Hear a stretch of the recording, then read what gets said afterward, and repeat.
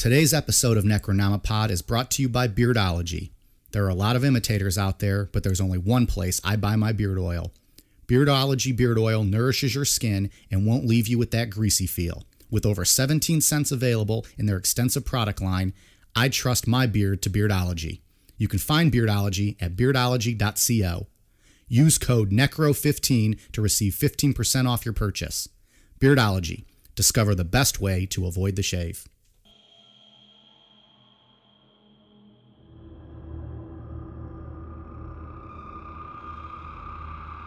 Today we're going to talk about the Dyatlov Pass incident.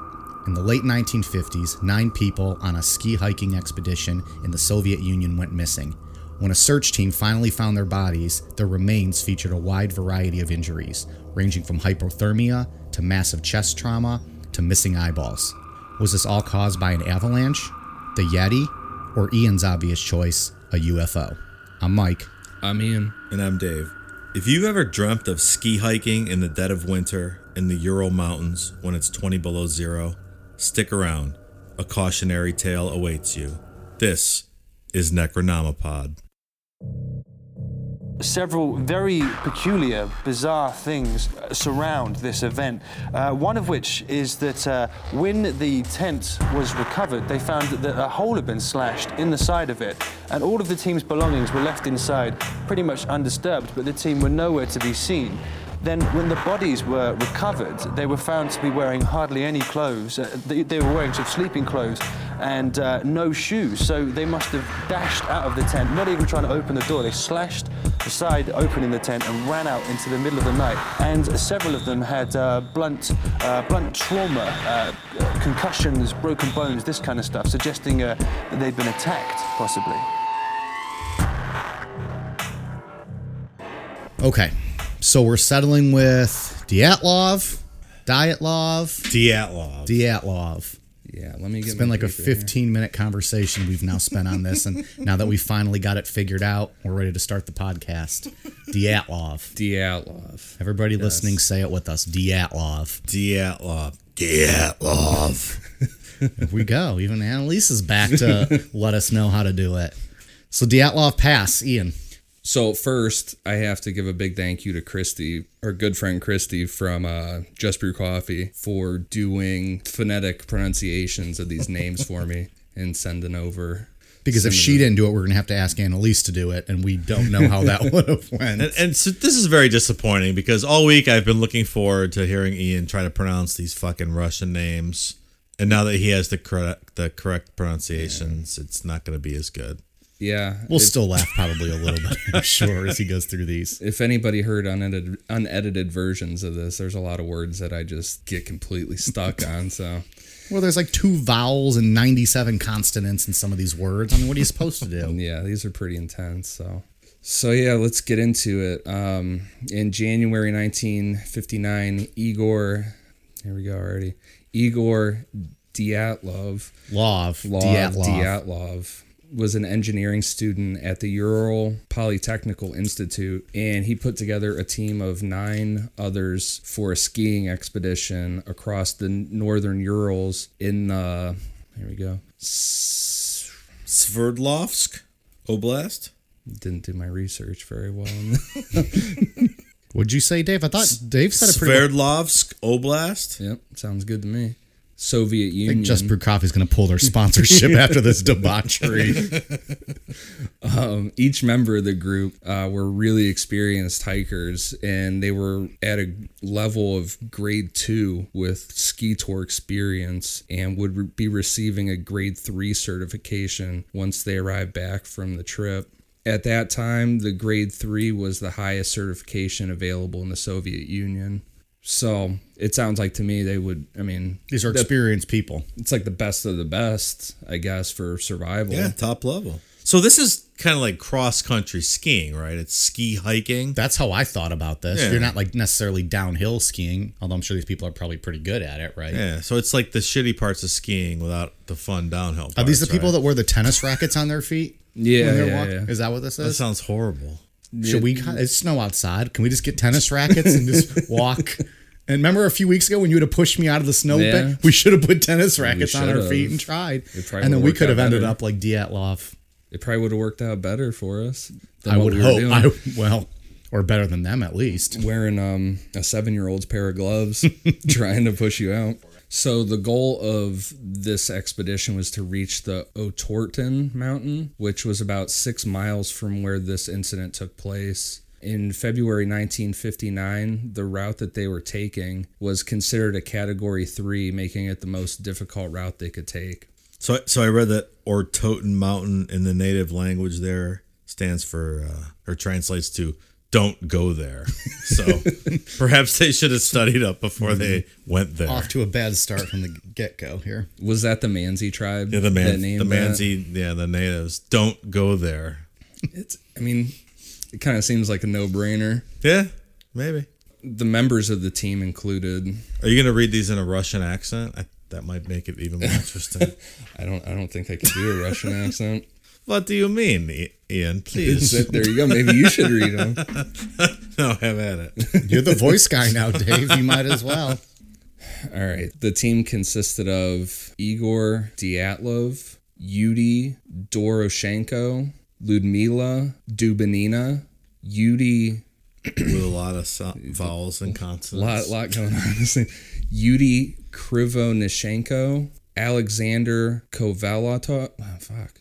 Kovalatov. Kolevatov? Kolevatov. Let me see. Zenyatta. Oh, man. What the fuck? Do you want me to try reading them? Yeah, go for it. Where's the... we're doing okay. I just... No, you can absolutely go for it. This was as great as I thought it was going to be. Okay. Igor Dyatlov, Yuri Doroshenko, Ludmila Dubinina, Yuri Krivonishenko, Alexander Kolevatov, Zeneda, holy fuck, Kolohomorhuva, Rustem Slobodin, Nikolai Tibobrinol, Semyon Zolotaryov, Yudi Udin. Oh, all right. That was outstanding. Great job, guys. Well, I probably butchered that. Perfect. It's about as good as it gets for me. All right, that in itself deserves a drink. Thank you again to Christy for helping us out there. We probably still butchered the Oh the shit, out my of mic's these. on mute. I'm just kidding. Motherfucker. That was a very, very nice job, gentlemen, reading the names such a way. I'm just gonna end up doing a Borat voice by the end of this. This is very nice. You did I am from good work. Kazakhstan, and that was very nice. I like you peoples. You'll do this, gypsy. My sister I will was a take your top tears. hooker in Kazakhstan. Nice. So let's get into the timeline of events. January 23rd, the group took train number 43 from, Dave, you said this name, Sverdlovsk. to the city of Serov. January 24th, the group arrives in Serov, where Yuri Krivonishenko was detained for soliciting and singing out loud, and then was released. And also a local drunk accused them of stealing his vodka. Of course it's vodka. Right. Soliciting hookers? No, so when I read the book Dead Mountain, this guy, he brought a guitar with him everywhere and was just having a good time singing. And that was pretty much all he was doing. And, Maybe soliciting is like he was getting money from people? No, from he was just singing? having a fun time singing. And the Russian police, they weren't having Well, the good time he was trying to have. Wasn't the greatest place, I'm sure. No. January 25th, the group arrived by train in Ividel and took a bus to Vizhay. Sorry, cracking a beer over here, Ian. January 26th, a truck takes the group to a logging community called the 41st Settlement. And it was also known as the 41st District or Quarter. When I was also reading the Dead Mountain book, it sounded like it was just like a logging place where guys just went and lived there for X amount of time just to cut down trees and shit. I mean, we're talking about a pretty isolated place up here, up in the Ural Mountains. Yeah. There's not much around there. January 27th, the group hired a sled to take them 24 kilometers to the North 2 mining settlement, which was abandoned. January 28th, Yudi Udin goes back with the sled because he got sick, and the group spent the night in the banks of the Lozova River. Isn't he thankful? Oh, yeah. It's like the guy that misses the flight that crashes. Right. Final Destination stuff going on here. Has he written a book or done anything? He's, Not to jump, you might have. No, in the Dead Mountain book, he does, the guy that wrote that book meets up with him. And Really? Yeah, and it's a really good book. But ultimately, he's the one a lot of this information comes from, because that he was able to provide kind of the... Right. Some background. all this information. activity he was a before part all of the this start of it. happened. Yeah. Yeah. Right. January 29th, the group, using skis, made their way from the Lozova to the Espaya River, where they could spend the night. January 30th, the group pitches a tent on the banks of the Espaya River. January 30th, the group tries to ascend the shortest way from Espaya to the Lozova River, now known as the Dyatlov Pass, and goes back to the banks of the Espaya River that night. February 1st, the group lightens their backpacks at this camp, only taking essentials, and they plan to come back and get that stuff on their way back from the trip. They started late in the day to get moving. They went 500 meters off their planned route. They ended up covering 2 kilometers and pitched their tent on the north slope of the Kholat Syakhl. February 2nd, all members of the group mysteriously die. February 12th, the group was expected to return in Vizhay. February 21st, a search party goes out looking for them. And on February 26th, their tent is found and an official investigation is launched into their disappearance. So kind of unlike our other stories, the aftermath is going to be the main point of discussion here. Not a whole lot to talk about with the. When you're covering all the activity up front. Right. So next week, folks, we're going to talk about. Thanks for joining us. Got any shout outs today? When their tent was found on February 26th, it was halfway torn down and covered in snow. All of the group's belongings had been left behind. And from the scene, it could be visibly seen that the group had frantically fled their camp. They found 9 sets of footprints that looked like they were wearing socks, a single shoe, or barefoot that led towards the edge of nearby woods. But after 500 meters, the tracks were covered by snow, and forensics determined that the group had frantically cut their way out from the inside of the tent. So that's the most interesting part of the story, I think, that they cut themselves out from the inside of the tent. Right. In a panic. Yeah. Did not even have time to unzip the tent. Had to leave immediately. My first thought reading it was like an avalanche. Like it came down, they got trapped in it, they had to cut themselves out.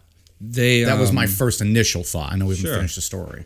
Yeah, initially they thought that someone had cut from the outside, but then they had forensics come in and they did some tests and stuff, and they were able to determine that the way the knife was and like how the tent was frayed and stuff, that it came from the inside.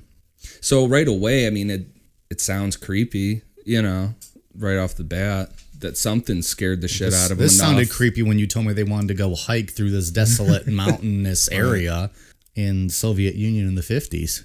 So slightly into the woods, searchers found the remains of a small fire and the bodies of Yuri Krivonoshenko and Yuri... Not gonna work here anymore. Yuri Doroshenko. Mike, it's very disrespectful to these victims. And we're all about respect on this show. What's that voice you've been doing for the last week now? Poor girl was 66 pounds when she died. Annalise is not here today to defend herself. Neither are these people. Fuck me. Both of them were found wearing their underwear, shirt, and no shoes. So when they say underwear, it's like long johns. Yeah. Their official cause of death was determined to be from hypothermia. The branches of the cedar tree that they were found under were broken up to 5 meters high, and initially they thought it was from gathering sticks to start a fire. However, when they brought in the forensics team, it was determined that large parts of skin were found in the bark of the tree, like going up, and their hands were all tore up. So it showed that they were like frantically trying to climb this tree to get away from something. And forensics also determined that someone had moved their bodies after they died to a face down position. Which For is those two. the second creepiest part of this story. Yeah. Or maybe even the creepiest part of That the skin on the story. tree still creeps me out too. I mean, which makes sense. If you're trying to get up the tree, Yeah. you're going to get fragments of Well, I skin get coming it. off on the branches. It's why are they frantically climbing? Yeah, I guess there were some spots that happen on your body, like post-mortem. It should have been on their side. It was on the front. They were on the front of them. So that's how they knew that somebody had moved them, I guess, because they should have been somewhere else on their body. Yeah. But instead, all these... So is there any reasoning as to why they would have been flipped over, or just someone moving them and that's just how they threw them? We'll get into it here. There's some thoughts on what happened, why they would have been moved. So on February 27th, searchers found the bodies of Igor Dyatlov 300 meters from the cedar tree and Zenaida Kolmogorov 630 meters from the cedar tree. And then 6 days later, on March 5th, Rustem Slobodin's body was found 480 meters from the cedar tree. Igor Dyatlov was reported as being lightly dressed, wearing no shoes. Zenaida was reported as being dressed better than the rest of the group, but not wearing shoes. Both of their deaths were determined to be caused from hypothermia. Rustem was also considered to be better dressed, and he had one boot on his right foot. His death was determined to be from hypothermia, but he had a small skull fracture and abrasions on his face and arms. The positioning, how they found their bodies, suggested that they were trying to get their way back to camp. So I think what's important to note here is that, these guys had no shoes on. They were underdressed. They were in their underwear. So there must have been imminent danger to cause them to leave, to cut themselves out of that tent. It was negative 20 degrees outside with the wind. I mean, you're not going to last 5-10 minutes out in those, conditions with no shoes. So Right. whatever happened must have been terrifying yeah. to these guys. I don't like taking my dog out when it's 40 degrees outside, let alone running out of a tent in negative 20 plus wind chill. With no shoes on. With no shoes on. yeah. Negative 20. The remaining members of the group were found on May 5th under 4 meters of snow in a ravine that was 75 meters farther into the woods from the cedar tree. There were signs that the clothing from those who died first had been taken by them for survival. So the two that were found under the cedar tree that were moved face down, it's thought that they took took clothing from them. So could it have just been those people that moved their bodies face down? Yeah, that's what I mean. So Like that's, they that's moved what you're them. getting at. Okay. Yeah, they died first, so of course they're going to take the extra clothing. Right. Because Ludmila, her body was found and her foot was wrapped in a piece of Krivonoshenko's underpants, and she was also wearing his brown sweater. So she took his clothes.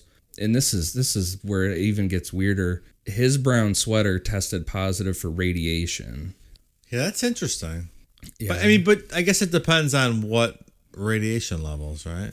I mean, do dental x-rays provide that kind of residual level of radiation? From what I was reading, it was too strong to be something strong? that they were previous. Like he didn't wear that sweater and get something on. You know, it was too strong to be something like that. Yeah, that's another very interesting part of the story, the radiation level. And so, her cause of death was determined to be caused by major chest fractures. And she was also missing her tongue, eyes, parts of her lips, and some facial tissue. And a small piece of her skull was also missing. She got fucked up. Yeah. And I know one of the examiners said that the chest fractures would be like something you would see in a car crash. Right, versus like blunt force trauma from a baseball bat or, Right. like combat, something like that. Yeah. I'm missing a lot of her face, though, here, too. Yeah. Semyon was found wearing Dubinina's faux fur coat and hat. Oh, she had a faux fur coat? It's pretty socially conscious in 1959. She's against fur in the 50s? Kudos. She was ahead of her time. I like it. He had a camera around his neck and a pair of leather shoes on. His cause of death was determined to be from major chest fractures, and he was also missing his eyes. See, this story just gets crazy and crazier. Yeah. It's weird as fuck.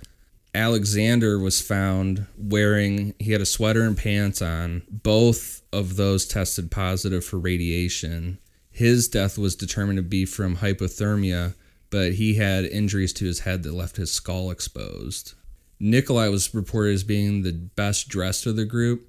On his feet, he had woolen socks and boots on. Best dressed meaning like the most covered for the weather, Yeah. weather appropriate, or like he had a snappy No, I think he was snappy. tuxedo on. And Like he- I think his dancing shoes. People Magazine was like best dressed and worst dressed of Dyatlov. He won best dressed. Like how they always called Barney Hill a snappy dresser. That's right. And his wife a crack whore. Wow.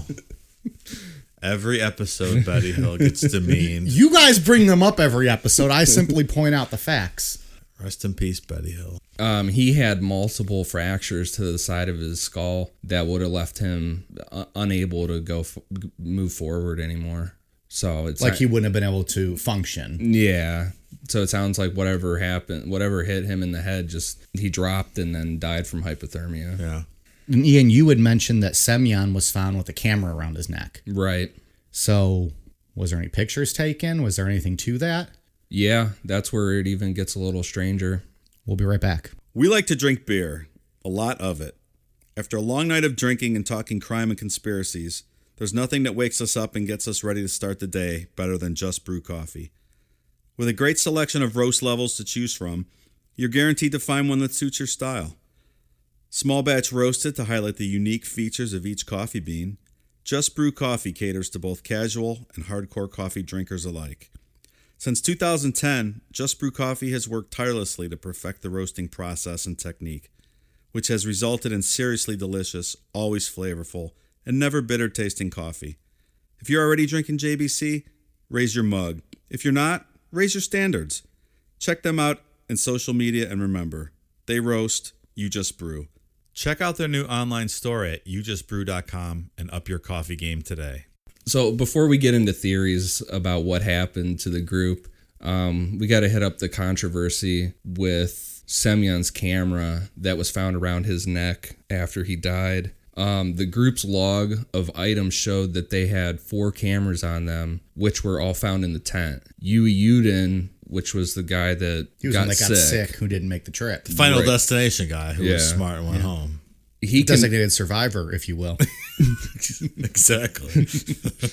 he confirmed that there were 4 cameras, which means no one in the group, or at least Yudin, didn't know about this 5th camera. So the big question with that is, with all this panic going on, why would that be something that he grabbed? Zolotaryov. Yeah. Why did Why did he grab his camera? And why did no one the else middle know of- about this camera? Right. If the all 4 cameras that they thought they brought were accounted for. Right. So what if when all this panic took place and they cut themselves out of the tent, what if this guy was outside of the tent, maybe taking pictures or something? Could that be why he had his camera on him? Maybe. Yeah. Yeah. How was he dressed? What did we say he was dressed in? If he was going to be outside, he would have been at least prepared to be outside. Was he one of the ones that had, appropriate clothing and wool socks and boots on? Because maybe he was not in the tent. He had Ludmila's faux fur coat and hat on. And he had leather shoes on. So when you say the faux fur coat, I just keep thinking of the scene in Christmas Vacation when he's trapped in the attic and he wears the wrap. Do you guys know what I'm talking about? And he's putting on the old gloves and he finds the old film footage. That's how I picture him dressed right now. Yeah, I mean, so maybe he did have. Yeah, I'm just trying to think of a plausible explanation for this Right. this 5th camera. It's just kind of weird that, like today, everyone has a camera. But now, Right. like your this phone. Yuri, like this Yuri guy specifically recalls how many people had a camera. It's just kind of it's a strange thing. Well, it seemed like they were real. Meticulous. in Yeah, the like they planning. really knew Yeah. what they Yeah, had that on makes them. sense. Well, and you had to because you wanted to one pack efficiently. Right. You didn't want too much stuff. You probably counted every single bit that you brought with you. And then, like you had mentioned earlier, they were dropping stuff off at camp before they got to like the tough part Right. of the trip that they were going to pick up. So that makes sense. It does make sense. But then what doesn't make sense is why he had a 5th camera and no one knew about. Right. Or at least Yudin, who survived, didn't know about Well, it. and he was sick though. I mean, maybe he miscounted. Like I guess you could have. I mean, there's room for human error. Yeah, of course. Okay. I don't know. Zolotaryov sounds like a time traveler to me. Is he fuck? East of the Rockies, time traveler. You're on. What the fuck is his name? Now it's Dave, no one gets that joke. No one listened to the Art Bell episode. Yeah, the Art Bell episode, least listened to of ours. Go back and listen to the Art Bell episode if you didn't listen to it. Yeah, that was a good great. one. I really enjoyed You will hear a remote viewing experiment, Olivia Wilde giving Jason Sudeikis a Blumpkin. John Titor. John Titor, time traveler. There it is. We solved this. Maybe it was John Titor. Maybe. Better yet, Olivia Wilde Blumpkin. It's worth the price of admission, folks. Check it out. So his camera had 10 frames in it. The cut edge matched the previous strip, which had 17 frames. The previous strip of 17 frames covered pictures that he had taken earlier in the trip. Both strips had no damage, but there was a small section of underdeveloped film on the 10-frame strip that had a little bit of water damage and was getting kind of stuck together in the developing tank. The most controversial aspect with the examination of the pictures that he had were that 9 frames were missing. There should have been a total of 36 frames, but the 2 strips only had a total of 27. So like that photography nerds have a boner right now with all this talks of frames and strips, and you might as well just be speaking a foreign language to me. I mean, so I guess it depends on who ultimately developed this film and how they went about it, right? I mean, that gives fuel to conspiracy theory stuff right off the bat. Which gives Necronomicon a reason to exist. Right. But there's a lot of information out there that they weren't cataloging this stuff the best. So it could have easily investigation, keeping track of the evidence not very well. Yeah, and I mean, you got to think too. They're out there doing this investigation in -20 weather. I mean, and how far from civilization too? Right. It's way the fuck out there. So absolutely. Well, plus it's the Soviet Union in the 50s, so yeah, take that as you will. So the 10 photos from his camera are very strange. The first picture that it's accepted and agreed upon from people that research this, and Yui Uden and people that are real close to the case agree that it's shows 3 of the members, the tops of their heads, with a bright light behind them. And see, I looked at that photo and I don't see that. I don't think, and we'll post it out there for people to see. Yeah, I'm not sure what I see in that I'll be interested to hear people's feedback.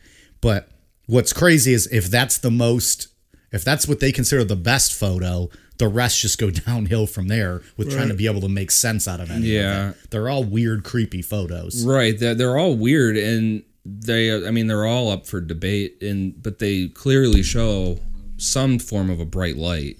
Yeah. So I don't know what would be making that light out there, but this is coming from someone who knows nothing about photography or camera work. But could that not just be like the flash hitting like a snowflake? I don't know. It could be a UFO. It could be a setting sun. It could be a snowflake. Could be a snowflake. I don't know. Yeah, I mean, we'll post a bunch of the pictures, see what people think. Maybe I'm just being pessimist here, ruining the story. It could be Nikita Khrushchev in the 50s ordered this to be all covered up, and the murder of these students will go unsolved. Yeah. Well, not if we're going to try to dissect. Not if we have anything to say about that today. So yeah, let's get in. So that's that's the story. That's the end of the story. Yeah. For them. Yeah. And then there's from that just theories. Right. Yeah. I mean that's pretty much it. Yeah, I mean, even today, no one knows what happened. Right. Actually, just this month, the Russian government reopened the case. Right, they're going to take another look at it. Yeah, yeah, because I mean, really, it's just the timeline, their injuries, and and then some of these pictures that you can make kind of whatever you want out of. Right, and then there, like I said, there's multiple theories, and we'll go over some of the popular ones, but there's a ton more than what we're going to go over. There's a ton. I mean, and all these records end up getting locked up in the Soviet vaults. Right. It was a different kind of time. I mean, the records of the Russian Revolution and the royal family getting executed and stuff. Those were those records were under lock and key for 80 years. So. Yeah. So where you had mentioned that they're reopening the investigation, are they going to release any of that now with the investigation being open, or we really just have no clue? Who knows? Yeah, who knows? So why are these theories Why are we choosing these theories These are the most popular. and most widely accepted? They're just the ones that come up the most. Okay. I have my own theory too that I like to put forth. Would you like to do it now? Or No, do you want to wait? I like to, let's go through the popular theories. And then, So the first theory that that the investigation looked into was the Mansi natives. They were an indigenous native people that they kind of got the shit end of the stick from the Soviet Union.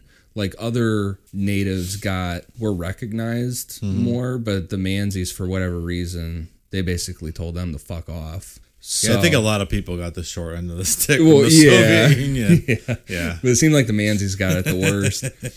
So they were the first to be looked into because they thought maybe there was some resentment. They ran into these students and they had just had some resentment towards the Soviet Union and decided They weren't angry people. Yeah. So And I rightfully picture so. this like Cannibal Holocaust where these native people running around murdering and eating these people who venture into their village, but I guess it's probably not like that. I don't believe. Did I see that movie? I don't think I've seen that movie. If you've never seen Cannibal Holocaust, I think strongly I've seen encourage you to Cannibal watch Holocaust. it. So the Mansi they camped near where the group had set up their camp on February 1st, the night that they died. There was a Mansi camp northeast of where the Dyatlov group pitched their tent on January 30th, and a trail led to the Mansi camp, passing 200 feet from the Dyatlov camp. So, I mean, the Mansi That's were very close. close. Yeah. 200 feet. Yeah. It's Yeah. pretty fucking close. Yeah, you can wave. Right. Initially, it was thought that this area was a place of sacred religious stones and pagan prayer houses to the Mansi, but that was quickly found to be untrue by the investigation. So, I mean, they thought that they could have been camping on some sacred ground and the Mansi got Yeah. pissed. Right. I don't think that's what happened here. No. I mean, that's a very logical explanation. Yeah. It just doesn't seem like there was. Yeah, well, the investigation determined that there was nothing like that in the area. You know why? Because all these people died of hypothermia. Yeah. You would have expected those trauma wounds to all of them if that was the case, right? Right. Yeah, you would expect. Well, let's say that again. Like half the victims died from hypothermia. Okay. So if they were attacked by, a native tribe, I would expect to see those blunt force trauma wounds to all of the victims. Not like half of these people froze to death, and half of them had. But didn't almost all of them have some kind of trauma to their body? No, not necessarily. I mean, is that just did three we- of them. just kind of superficial trauma wounds, not. But they all died of hypothermia. So we just went back when we went through that before. There was only 3 of them. The one lady, half her face was missing. Right. The one guy had damage to his skull that he couldn't move. Right. I thought there was like 3 other people the that had other- head injuries. Some of them had chest trauma. Those were those last 3. Yeah. So that was all from the same 3 people. Yeah. Maybe I zoned out for a paragraph or 2. I mean, 5 people died of hypothermia, right? 5 or 6. Yeah. So that's just not consistent with In the one something like that. Yeah. Yeah, no, you would assume that they would have all been attacked in some form. The big thing going against the theory of the Mansis was that no items were taken. The Mansi would have 100% taken items to use as if they didn't take it for themselves, to use as currency to trade with other Mansi. Makes sense. Like those 4 cameras sitting in a tent. They would have 100% took those And the 5th traded one them. on Zolotarev, or what was his name? The 5th camera guy. Yeah, Semyon. The Zapruder guy. Yeah, Zapruder film. They wouldn't have just left that camera on his neck. Yeah, you I know. agree. Implausible. Yeah, they took a bunch of Mansi natives into custody and questioned them, but the investigation dropped the theory on them. Yeah. It's poor Mansies, man. Yeah, they Cut off by the government, blamed for the murder of these people. Yeah, it was like it was something like the Soviet Union allowed all these native groups to be recognized somewhere in the I don't know, like in a governmental way, But the Mansi, they just were like, you're not even being recognized. You're just gonna second-class citizen. You're just gonna live out in the mountains, and we're gonna forget about you. Good thing our country never treated natives that way. USA. So the next. So now let's talk about what actually happened. Is this what you believe happened? Well, I don't know yet. I'm undecided. But Really? Okay. I'm searching. All right. The next theory is an avalanche. And so obviously when you're in the mountains like this, an avalanche is a common thing to happen. The Kolat-Sakal Mountain, it's not really tall and it's not really steep. So that's where people start arguing that an avalanche wouldn't be likely. Right. We're basically talking about a sled riding hill here. I'm kidding, of course. You looked at me like, dude, that's not what this is. And they pitched their tent on the side of this mountain. And if there was avalanche risk, I don't know that they would have done that, right? Yeah, you wouldn't think. And wasn't that kind of a slope? yeah, in their diaries, because they all kept extensive diaries, their diaries said that there was just a thin layer of snow on the ground. Like there wasn't enough snow to just like take off and cause an avalanche. And they were, like we said at the beginning, experts. They would be smart enough to know this kind of thing. Yeah, and I mean, from when I was looking into the avalanche thing, I guess it is possible that snow could shift and roll over the group, and I mean that would cause them to panic and cut themselves out of the tent, and it would explain why it was cut from the inside. And I guess too with avalanches, I guess another like sounds like another round of snow can come following behind it, so that would cause them like an aftershock of an avalanche. But is it enough to force you out of your tent with no shoes on? Well, if you're getting trapped inside, if you feel like you're gonna get buried alive inside the tent, maybe they felt if they could at least get out of the tent, they can dig their way out of snow. But if you're trapped in the tent, I don't know. You're clearly not going to last more than 20 minutes outside without shoes on. Right. But how long are you going to last underneath the snow, too? I don't know. Makes sense. If it was a light snow, it makes sense why you'd climb a tree or try to, right? I mean, if it wasn't a huge... Those two guys tried climbing up a tree to get higher. If it wasn't a huge avalanche, could they not have thought they could climb high enough? I don't think it was an avalanche. Yeah. I discount this theory. Well, they found footprints. If there was an avalanche, you would think that there would be more snow that would blow through. That would cover all that up. Right. Right. And this was 2 weeks later when they found the footprints. Yeah. Yeah. And you would think, unless it was the Manceys coming back looking for stuff and couldn't find it. Yeah, but the footprints that they found were visibly like somewhere barefoot, so they knew it was them. And the other thing you would think too, that any of those big injuries would have happened during the avalanche, so they wouldn't have been able to get away from that area. You know, the people that had the chest trauma would have just stayed right where they were. Yeah, I don't think that's it. And then the other thing, when I was reading that they, obviously they were very skilled in doing, in survival, being outside and this kind of stuff. I guess the likelihood of freezing to death is way higher than being killed by an avalanche. Absolutely. From what I was reading. So there's no reason why they would take off like that. As and opposed just to leave just everything. Being crushed. If it was an avalanche, like you wouldn't leave, you'd stay put and just let the snow topple you. Well, it seems like if it was an avalanche, everything that I read would be that it was a small avalanche, like not enough to completely crush them. But your chances of survival would be better than running outside with no shoes on. Right. Like that, it seemed like, from what I read, like the thing to do would have been just to stay and just regroup everything. Okay. Just trying to point out some facts before we start getting to this weird stuff. The two most logical reasons now we have cast aside. I don't believe it was an avalanche. No. And I don't think it was the Manzi either. No. Agree. The Manzi 100% I feel like you could rule out. Yeah. Agree. 100%. Maybe so. I'm not saying I believe that one either. So, and the next one of the most common ones you find out there when you look into this on the internet, we have Semyon's camera that shows all the strange lights. Yep, and we'll post those photos. And there's another picture on one of their previous cameras that show a strange light that some people think is a UFO.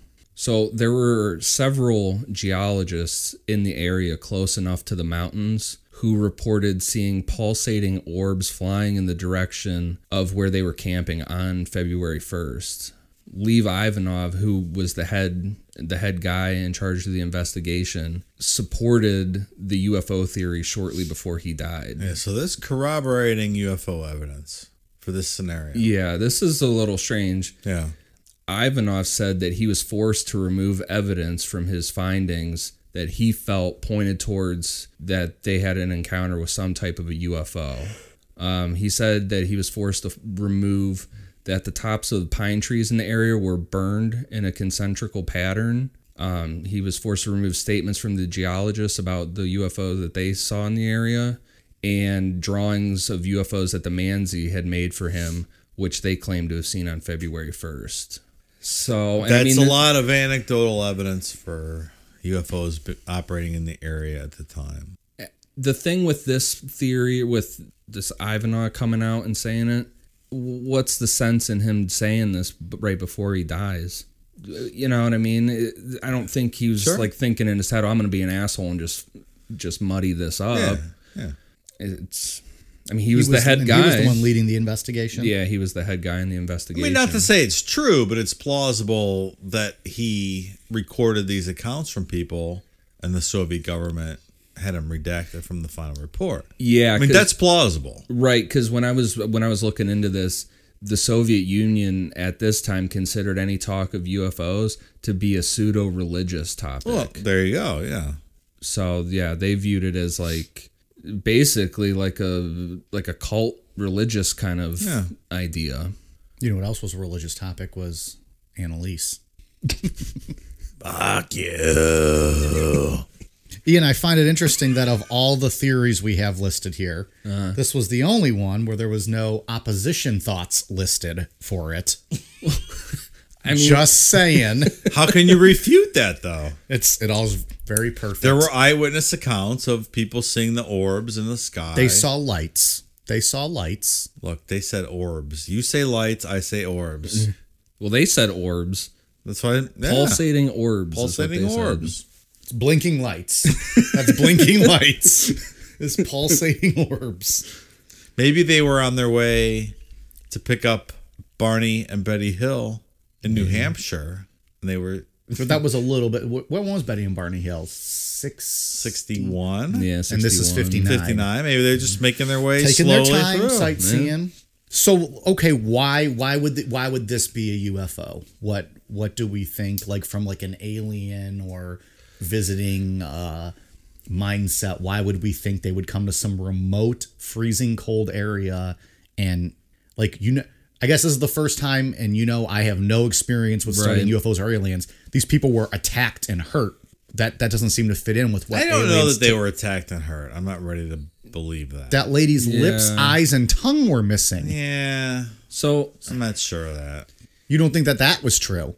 I think some of that may have been post-mortem, animal. There was another stuff. Guy eye missing. Yeah, well, if they're all frozen, though, I mean, is there a lot of animals roaming around out here at this time that's going to do all that? Well, from some of the arguments that I read, we didn't hear any evidence about animal attacks. Yeah, from what I read, there's a lot of people that are really familiar with the area that said there wouldn't be any type of animal in that area that would be a scavenger like that and do something like that. So my question was, and it wasn't trying to debunk it. My question was, that seems very odd for a UFO to hurt people like that. So if you... Now, I do believe that if there was a UFO, they'd be running around scared out of their mind. They might leave the tent.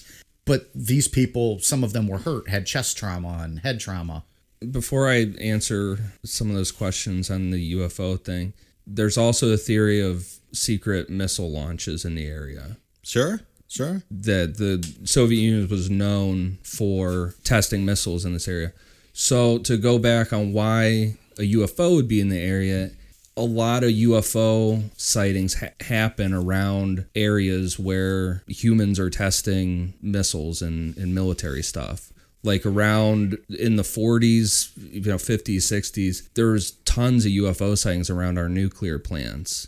And there are some stories where they even would that some had an emergency lockdown because they thought it was the Soviet Union or somebody else scouting out our nuclear areas. So I mean, it was a crazy time back then. Yeah. So if you want to make the argument of why a UFO would be there, you could say because the Soviet Union was launching missiles, and it seems like whoever's in the UFOs are interested in what we're doing with military stuff.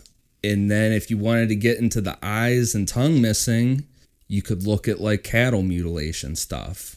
Where there's all the mysterious stuff with cows with their tongues missing and eyes missing and weird surgical stuff done to them. That's my But with all these tests being done and missiles and rockets, yeah, couldn't this just be people seeing things that the government's doing and making their own stories of it? Even in the government itself, people aren't aware of other tests and missiles and things going on in flying crafts. Yeah, 100%. And the missile launch would explain the radiation that they had on them. I think this one is very likely the missile launch. I think that could very well be it. And you and I were talking off recording. Who thought of testing for radiation in this situation? So someone brought Geiger counters with them to this operation. And why? Right. If you're looking for lost people and you see that they've all died, most of them have died from hypothermia, why bring out a Geiger counter? It's problematic because it was so secretive in the Soviet Union during this time, and a lot of these things are still locked up. The height of all of the testing. 100%. Yeah. They were so who knows? I mean, it could be anything. Yeah, in the midst of the Cold War. So now here's the most fun. I believe that this is probably what happened here. No, it's not, because you already said you have your own thought. You wanted to save to the end. This is the end. I believe that this is probably close to what happened. Let's get into it. All right. So the next theory is the Yeti. They make a dynamite koozie. Yeah. I really want a Yeti cooler. Expensive as shit. Yeah, very expensive. Real expensive. The only evidence to support this, well, not the only evidence, because Dave's got some that I didn't include here. But one of the main things is from Thibaut Brianol's camera that shows a dark, unknown figure standing in the woods. And to me, it definitely looks a lot bigger than a person. Absolutely, it looks like a Sasquatch. So I just saw the photo once a little bit ago, and if you've probably seen the picture because we posted it as the teaser pic for this episode, so you've all seen it. If not, go back and check it out on Instagram, Twitter, and Facebook. I saw it briefly. It does look creepy, but it's far away. It's hard to tell how big the object is. And I've seen, doing research that scientists have said the dimensions more match a human than a big Bigfoot or I guess Sasquatch. Something about the arms not being long. I don't know. Who knows though? Why is that picture on there? The photo is creepy as shit. Yeah, it's very creepy. I mean, it definitely didn't look like one of them in the woods. No, not at all. A lot bigger. Why would they have a picture like that? Yeah, it's very weird. But the thought is that the Yeti followed them and then attacked them on the night that they died, and that would explain these like car crash type injuries. I mean, you would think a Yeti would be able to fuck you up. I don't think that's what happened. But then you said that like the Mansi, it wasn't them because they weren't all attacked. They didn't all have that damage. Yeah. So would the Yeti only have attacked 3 of them? Maybe. So I think the Yeti initially scared these people in their tent. And this is what you actually believe. Right. So I think this is plausible that something terrified them. Everyone's in the tent. Maybe a couple people are outside taking pics like we talked about earlier. So they quickly exit the tent. They run down the slope. They make their way. It looks like they started a small fire, down at the end of the hill. We talked about someone climbing the tree and the branches. Someone climbs the tree to see if it's safe, at the tent, if they see anything at the tent, wanting to see if it's safe to return to the tent. It looks like based on the pattern where people died, 3 of them try to get back to the tent. Each of them dies of hypothermia, along the way at varying spots. Meanwhile, the 2 Yuris, they die of hypothermia right there. The 4 that are left, they take some of their clothes, which we found that they were located with later. They go deeper into the woods, probably to escape whatever was taking place, or they fall into this ravine and causes that catastrophic injury that does all the damage to their chest cavities and everything else. And then, they lose their eyes and lips and whatnot, maybe from animal mutilation later. So I think that whole part is plausible, but what caused them to initially leave the tent? So that's where I'm at.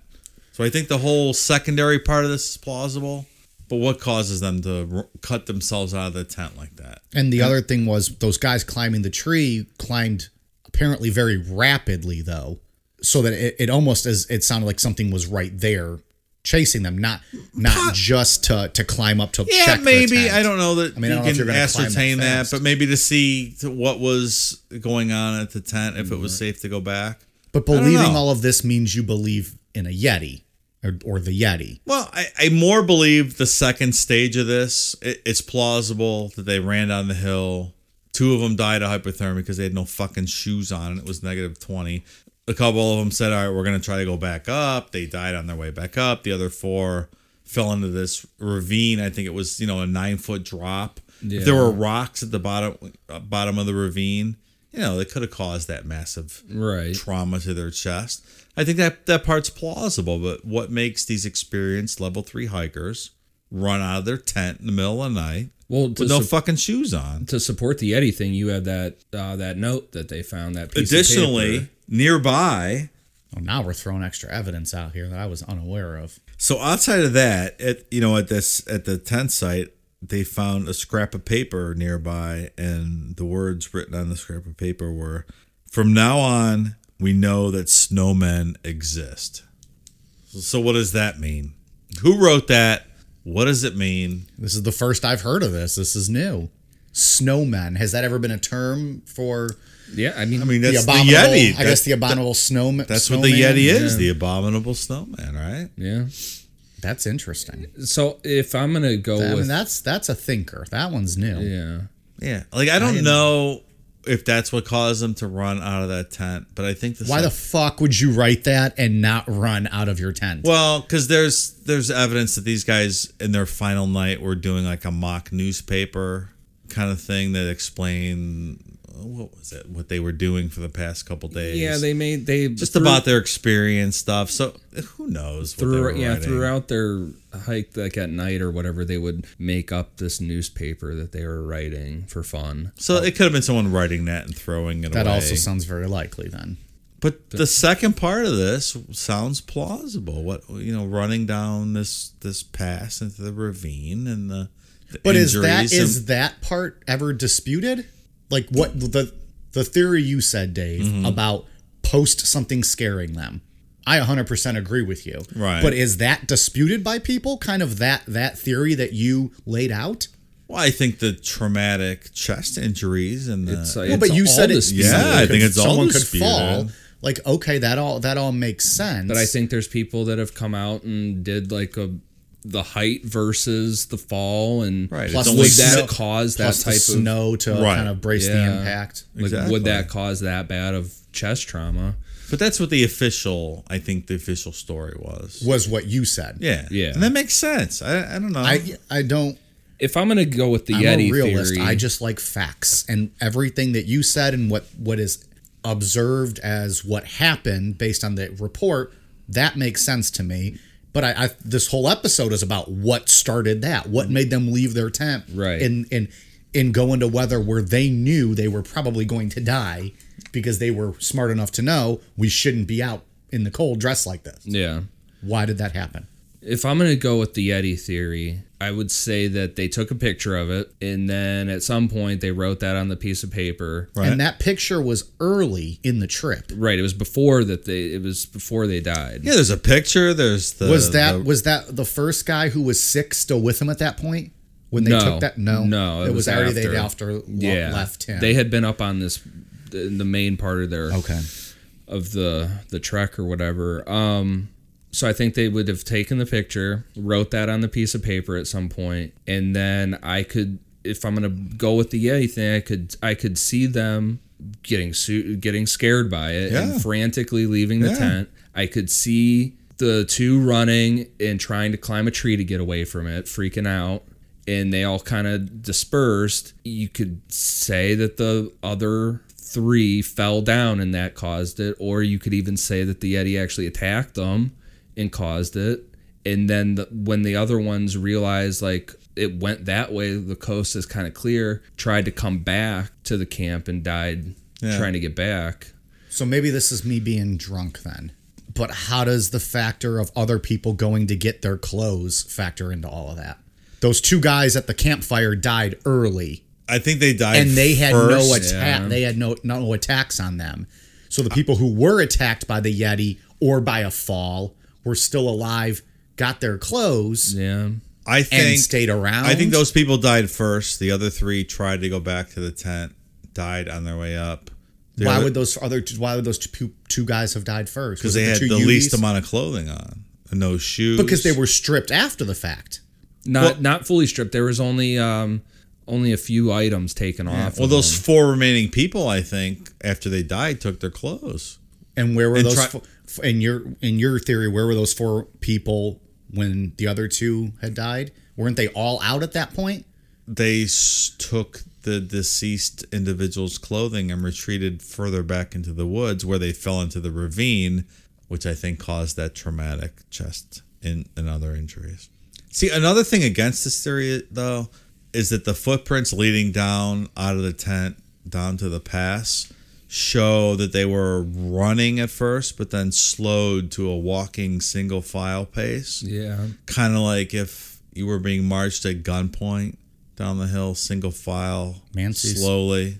So that's that's one of the things against my theory. But again, that's also probably why all of these theories pop up, because there's a little bit of evidence to support any one of exactly these. right. Yeah. And then it's up to all of us to just pick, well, I like that one the best, and here's all the reasons why. Right. And I like this one the best because here's all the reasons why. It's a very strange, What are the brutal odds that story. any of these theories we're talking about are actually the truth?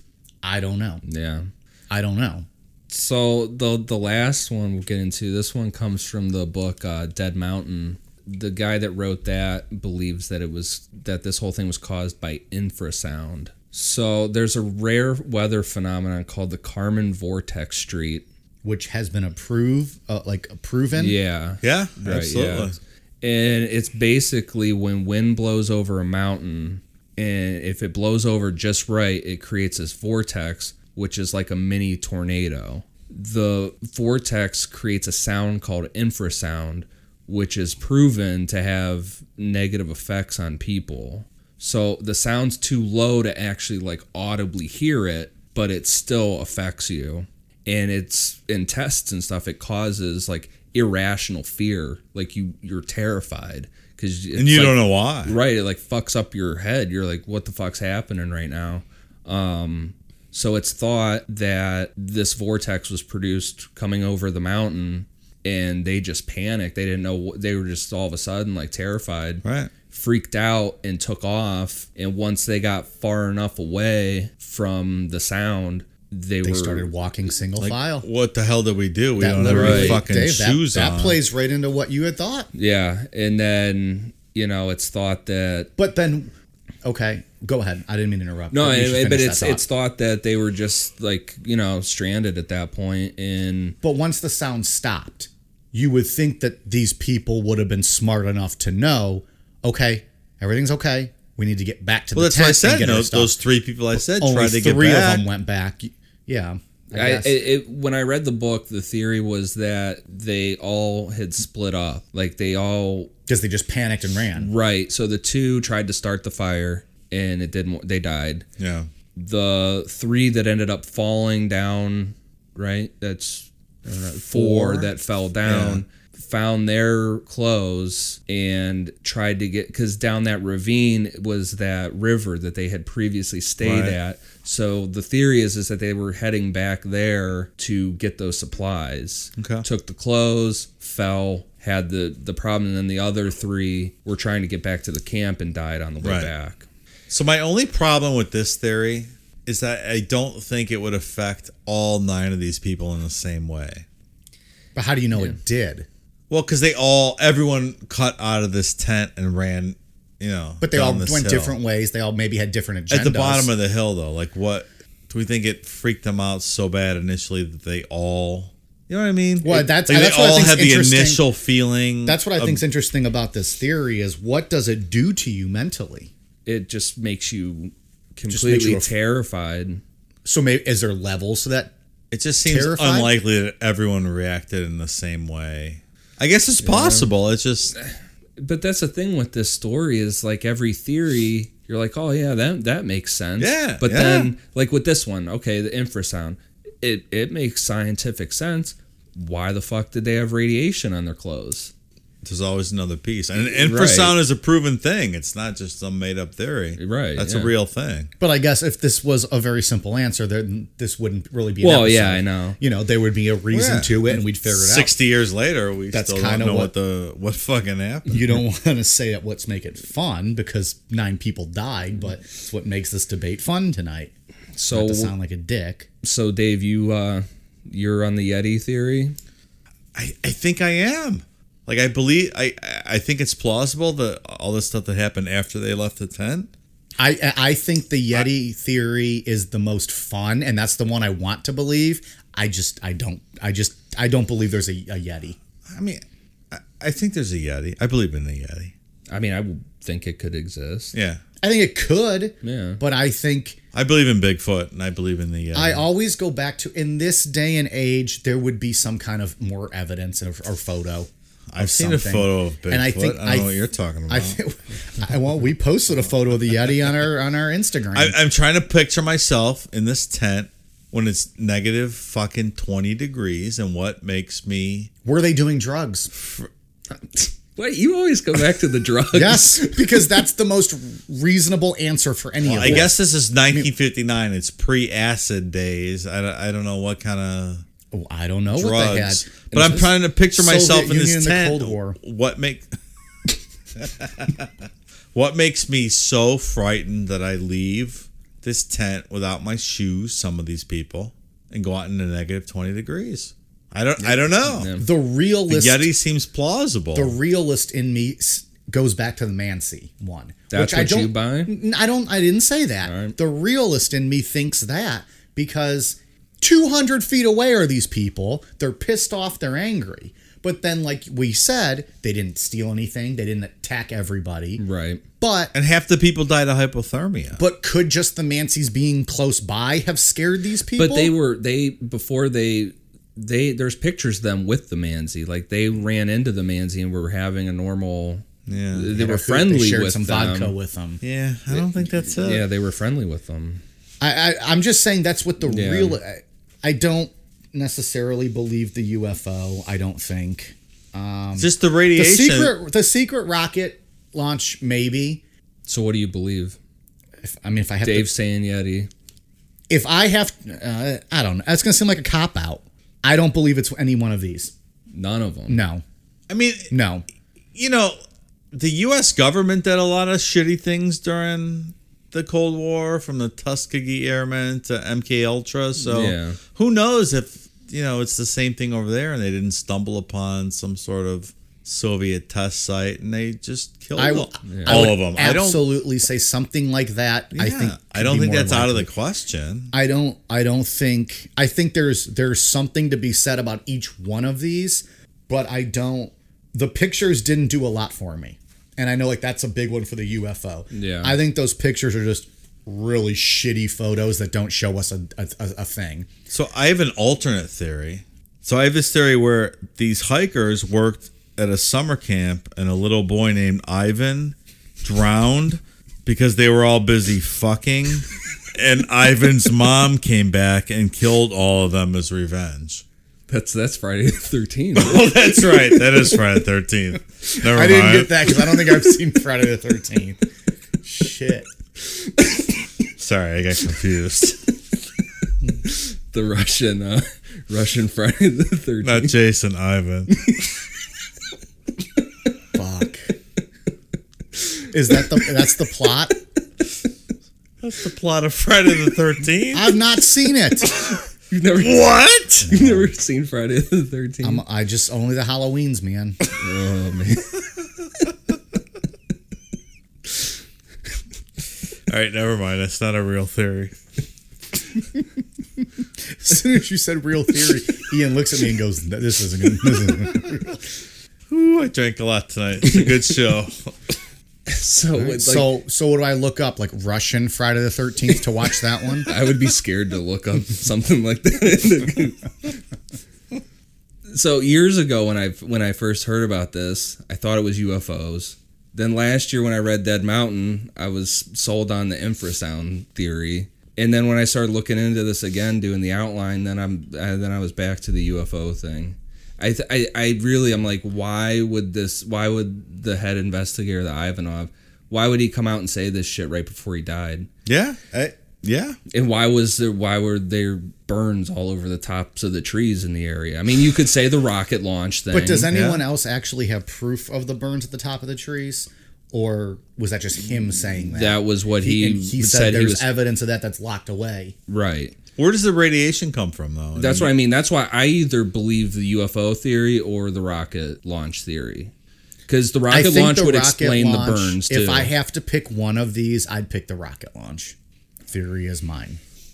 Yeah, I mean, it's still... The Yeti is I want to believe that, but until there's actual evidence or proof. And the radiation thing's a wild card in here. I don't know where the radiation comes from. That's a really weird twist in this story. Yeah, that's what brings me back to the UFO or the rocket launch theory.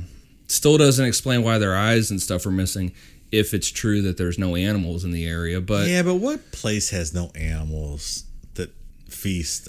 Yeah. But why would it only eat a few bits of them, not all of them, and only a few of them? It's true. That's why this story's so odd and it's never been solved. I mean, who just eats like the eyeballs and the tongue? It's true.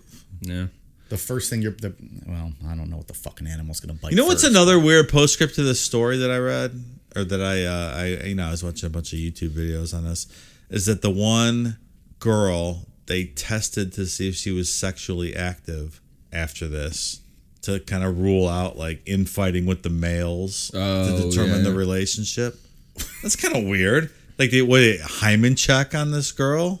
Yeah, that's strange. Because there was just the one chick, right? Well, there's two. But one was a very pretty girl. All these names, videos. all these names ran together to me. I don't know what was what. So they hymen checked this girl to make sure none of the other hikers were banging her. But that doesn't. They would get jealous and then just take off. Right. Yeah, they're all going to leave the tent because of it. I know that there was another theory too. And just because she had how do you do that? Just a lack of hymen doesn't mean she was banging these fucking clowns, right? Well, it's 1959, Dave. We don't know. And some girls don't even have a hymen, so this is the very true strange story. thing. This is the true story of 9 strangers living in a tent in the Soviet Union. Real world, Russia. Yeah, I don't know. I think UFO or rocket launch. But the Yeti thing is super interesting, especially with that picture. Maybe the Yeti has radiation on him. Who the fuck knows? Again, I think the secondary part of this is plausible.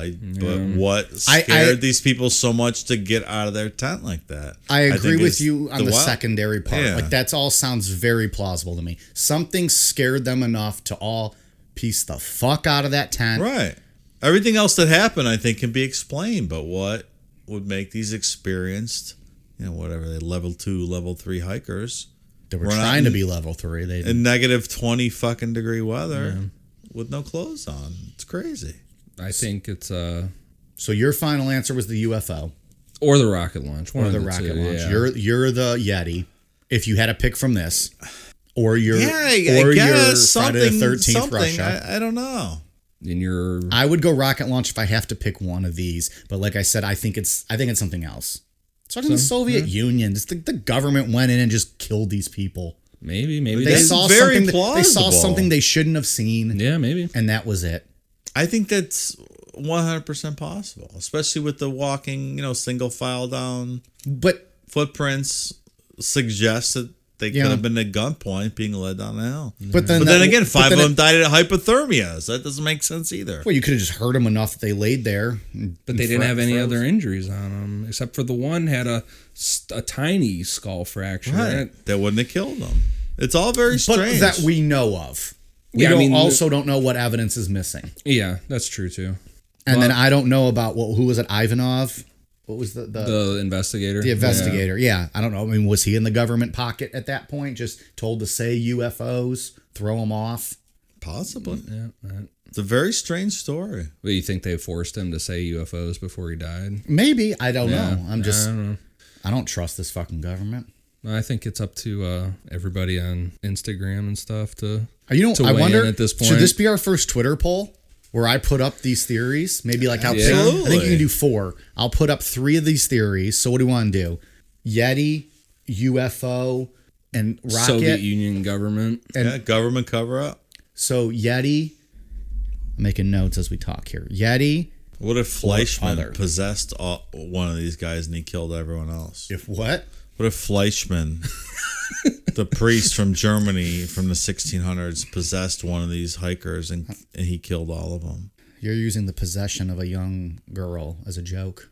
Hope you feel okay about that. It's not a joke. I'm being completely serious. If Fleischmann could have traveled from Germany to the Soviet Union and possessed the hikers, So here's one of the hikers to kill the other hikers.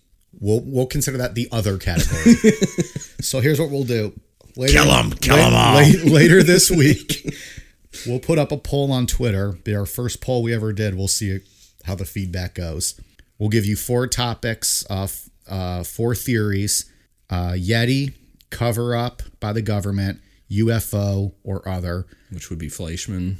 Which could be Fleischmann. It could be anything. Other could be anything. If you think it's not one of those 3, click other. But if you click other, send us tweet us or Instagram, Facebook, whatever, and let us know what you think it might be. And we'll see how this poll goes. We'll see if people actually give a shit about polls. I like the Ivan theory. Yeah, what if it was Ivan's mom that came back and killed the summer camp counselors? Other. Because they were all fucking guys, and Ivan was drowning in Camp Crystal Camp.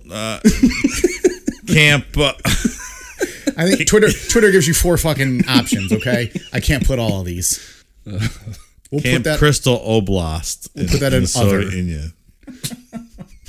All right. So, Ian, anything else with Dyatlov Pass incident? Nope. Nothing we didn't touch on?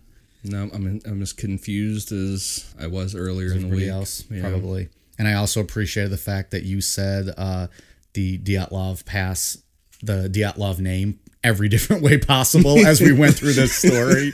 You managed to say Dyatlov, I think all of the above. Christy tried to help me, but I think I failed. Hopefully we keep her sponsorship with Just Brew Coffee. Oh, she's Ukrainian, not Russian. What does she know? Oh, boy. I'll leave that one on you.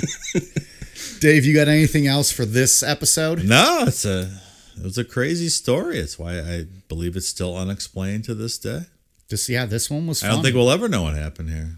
No. It's fun talking about it, though. And Much postulating as to, what took place. So, all right. Well, first of all, anybody who's going to judge me for not seeing, Friday the 13th, whatever, I don't care. I'm going to judge you for not knowing even what to say Friday the 13th. So, no, Friday the I would not have known the plot of that movie. I'm sorry. I'm a Halloween guy. There's fucking ridiculous. Much like there's a line in the sand and you're either a Lethal Weapon guy or a Die Hard guy, and you must pick one. I am a Halloween guy over a Friday the 13th and over a Freddy Krueger. And that's it. I am loyal to my one side, and I don't give a shit about the rest. That's my story. And I'm going to tell you, I'm a Die Hard guy. I know you've never even seen Die Hard. I won't watch it because I'm a Lethal Weapon ridiculous. guy. I'm a Lethal Weapon fan. I'm not going to cheat on it with Die Hard. That's. I'm sorry. That's a whole other episode we can argue about one day. All right, Ian, I think we got some shout outs this week. Yeah, so I want to say first thank you to everybody. We had our best download day ever the other day, and just being a little over a month into it. The pretty downloads incredible. are awesome, yeah. But I want to give a shout out for Instagram people to Davis VR, Macy L. Bry, Brittany Lee 9, and then for Twitter, Womb Raider 23. I'm going to interject right there real quick and thank Brittany. She sided with me on last week's debate as to whether or not Annalise's parents should have been in trouble. She agreed that given the situation at that time, they should not have. Thank you, Brittany. Thank you for listening. Brittany, you're wrong. And iTunes, Yum Lou and Flawless KB gave us awesome 5-star reviews. So thank you guys. I appreciate it. Yeah, awesome. I had just one. I know Possessed Annalise wanted to give a shout out to Dakota Shaver. Dakota, fuck me, fuck me. Big fan. I think Annalise might be bigger than this podcast at this point. Thank you to everybody who has reached out to us on Twitter, Instagram, and Facebook, leaving your ratings and reviews on iTunes. We passed, as of yesterday, 10,000 downloads, and we have only been around for 2 months. It is fucking incredible how much you guys have supported us since we started.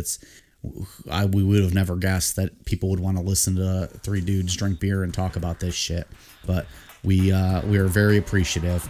Twitter and Instagram at Necronomipod, Facebook.com/Necronomipod. Please hit us up. Send us your thoughts. You guys ready for a cool down beer? Cheers. Let's go.